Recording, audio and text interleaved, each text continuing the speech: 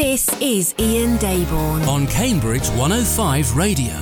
It's the Bottisham Airfield Museum 1940s Day next weekend. OK, so this weekend, if you like your planes, and there's plenty of good ones at Duxford today. So Duxford happening today.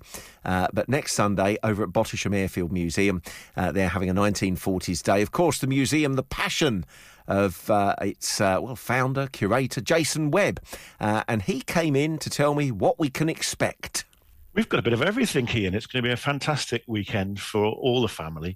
It's going to be 1940s singers, dancing. It's going to be reenactment groups, living history groups.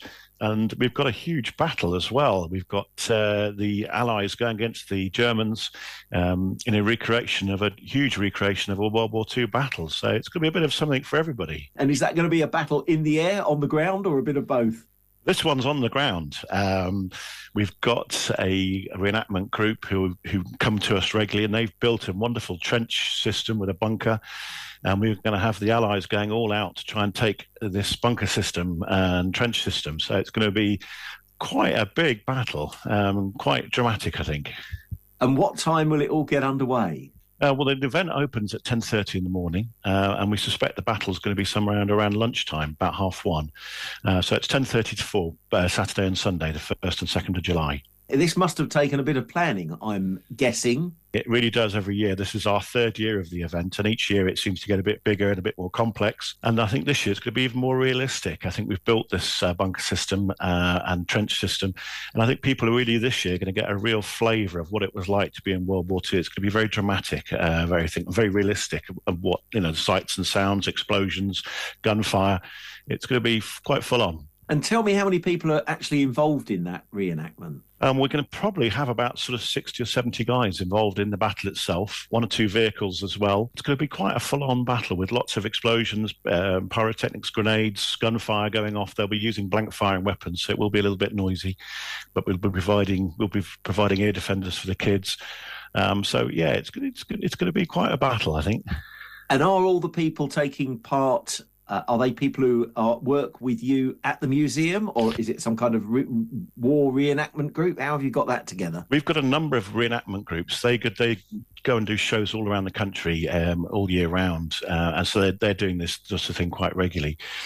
We've got one of the groups is resident at the museum, and they're with us quite regularly. But there's about 8 or 9 others who aren't and are fairly new to the event. And we're really looking forward to seeing them, and they're very realistic. Some of the impressions they do, it's just so real to how it would have been back in 1944. And will that reenactment happen on both days, or just on? It will, yes, yeah. No, both the Saturday and the Sunday we'll be having a battle. Hopefully the Allies will win one day, and perhaps the Germans might win the other day. Got to be fair about these things. I was going to say that's very reasonable. And food, presumably people will be able to eat? There'll be food stalls there. Yeah, we've got a burger stand, jacket potatoes, ice creams, hot chocolate stalls. We should have a bit of everything for everybody. And we've got also our lovely 1940s singer, Samantha, who will be singing throughout both days. She does some wonderful 1940s music and really gets the crowd going. And I know that you've got your own collection of vehicles, and you've got an aircraft. Do you have people bring vehicles and things along for the event that aren't normally there? Yes, we certainly do, yeah. The whole point is we've got the museum, but we want to add to it and really create that sort of 1940s vibe. So we've got about 30 military vehicles coming along.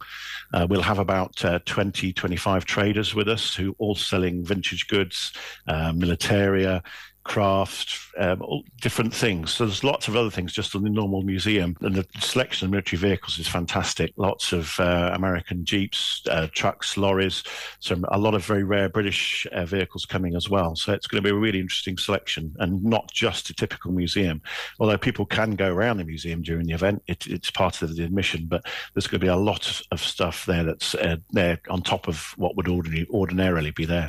And if people want to bring their own food and picnic, is that acceptable? Yeah, absolutely. Yeah, fine. I think there's a lot of people who enjoy that sort of vintage vibe. They come dressed in the 1940s clothing, they bring their picnics, and they really enjoy themselves. So, yeah, that's absolutely fine too. And presumably, did you say some music as well will be? Yeah, we've got a lovely couple of 1940s singers who are coming along, and they've supported the event for a number of years. And they sing music throughout the day, and people get up and dance and do a bit of indie hop and the 1940s dancing. So there's a really good vibe to the event. Just in case anybody can't make it for the 1940s weekend, presumably as we go through the summer, the museum will be open on other weekends.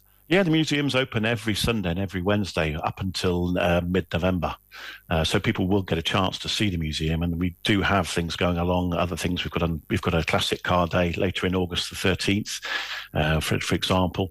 And we've got reenactment groups who visit us on the odd weekend as well. So there's always things going on at the museum. And so, as I say, we're open Wednesdays and Sundays, 10:30 to 4, up until mid-November. I'll give out all those details in a moment. Always enjoy chatting to you. Maybe when we get to August, you can come back and tell me about the classic car event. I'd love to, yeah. Brilliant. Thanks for coming on. Pleasure. This is Ian Daborn. Cambridge 105.